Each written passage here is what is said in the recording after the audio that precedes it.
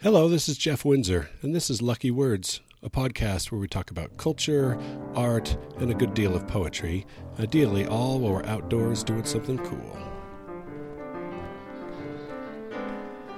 I'm still in Canyonlands National Park, and it still is a landscape still so staggeringly beautiful that it defies photography. I'm just going to keep saying that over and over until everybody comes and visits. On the other hand, don't come and visit.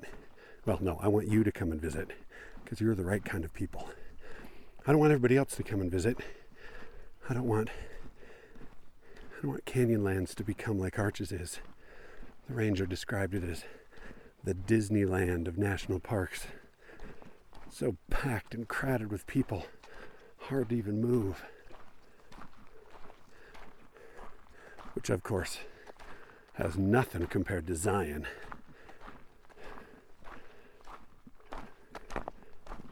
Goodness, Zion is a nightmare. Well, you're at a fork in the trail. I don't know which one to go on. Neither one is the one less traveled by. So we'll try this one.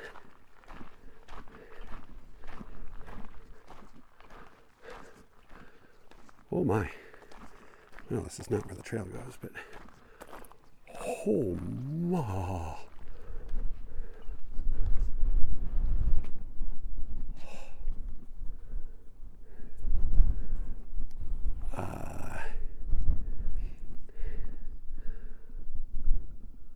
I'm standing on a cliff looking out over the canyon.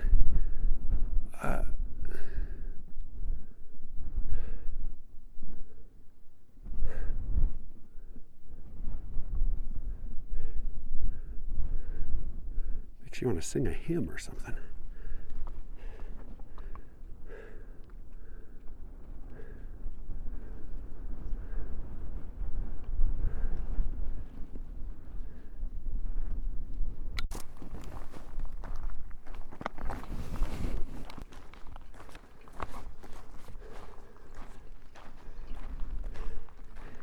I had to pause the recording. I was just so...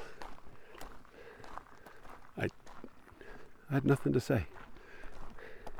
I took a couple of pictures, which are totally worthless, I'm sure. I'm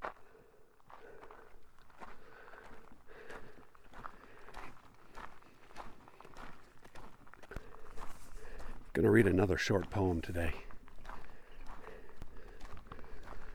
There's a beautiful poem by the 20th century poet Karl Shaprio called Interlude.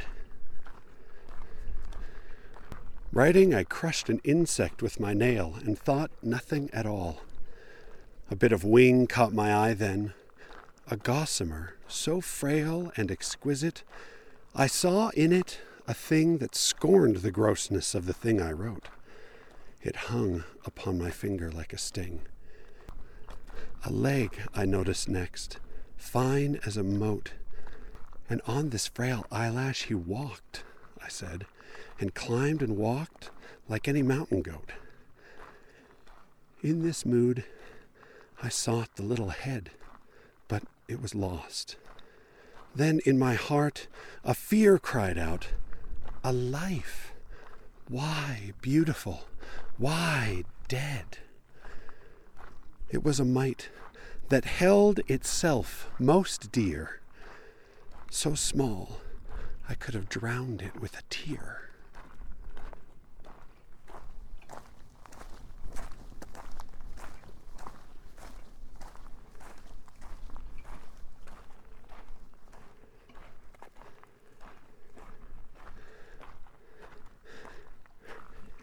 So in the poem, Shapiro speaks as the poet who is writing and then crushes the bug.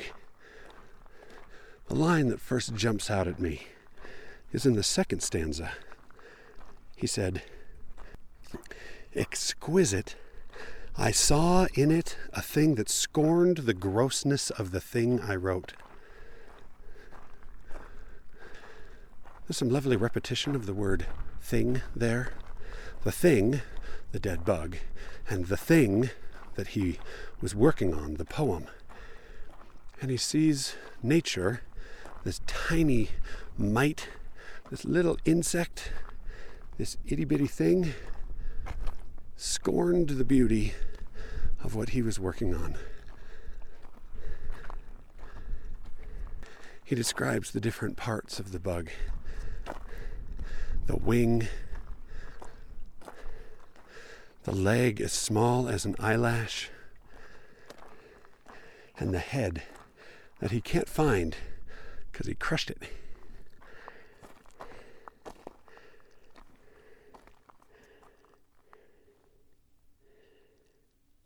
There are right here where I'm standing, the tiniest, most delicate white flowers,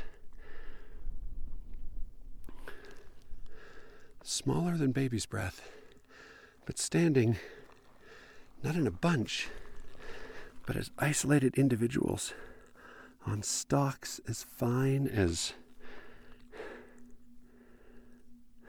barely thicker than hair. There's a constant wind, and they just shake and shake and shake. Perfect 5-pointed stars that are almost invisible. There's a bit of lichen on the ground underneath them. That's the same color. I've probably walked by 1,000 of these or more just today, and haven't noticed any of them till just now.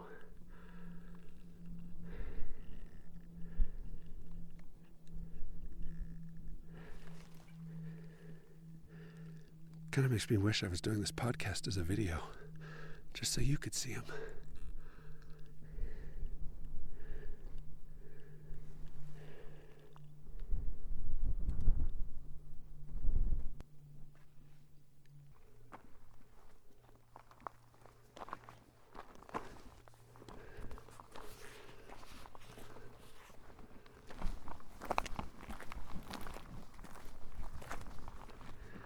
The language of this poem is pretty straightforward.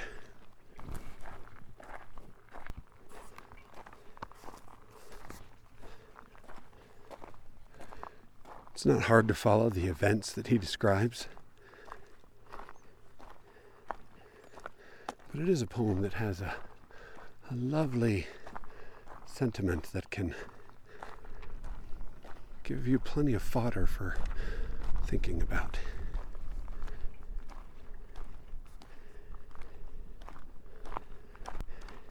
Interlude by Karl Shaprio. Writing, I crushed an insect with my nail and thought nothing at all. A bit of wing caught my eye then. A gossamer so frail and exquisite, I saw in it a thing that scorned the grossness of the thing I wrote. It hung upon my finger like a sting. A leg I noticed next, fine as a mote.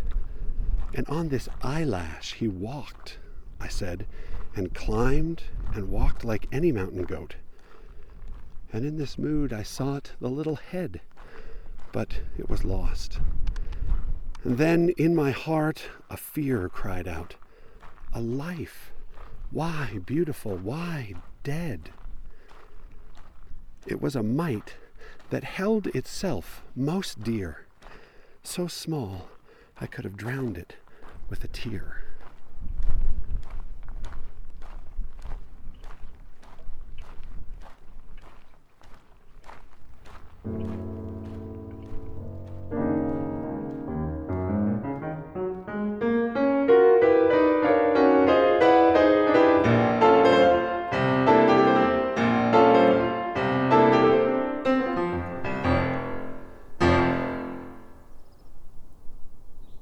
Lucky Words is a one-man show.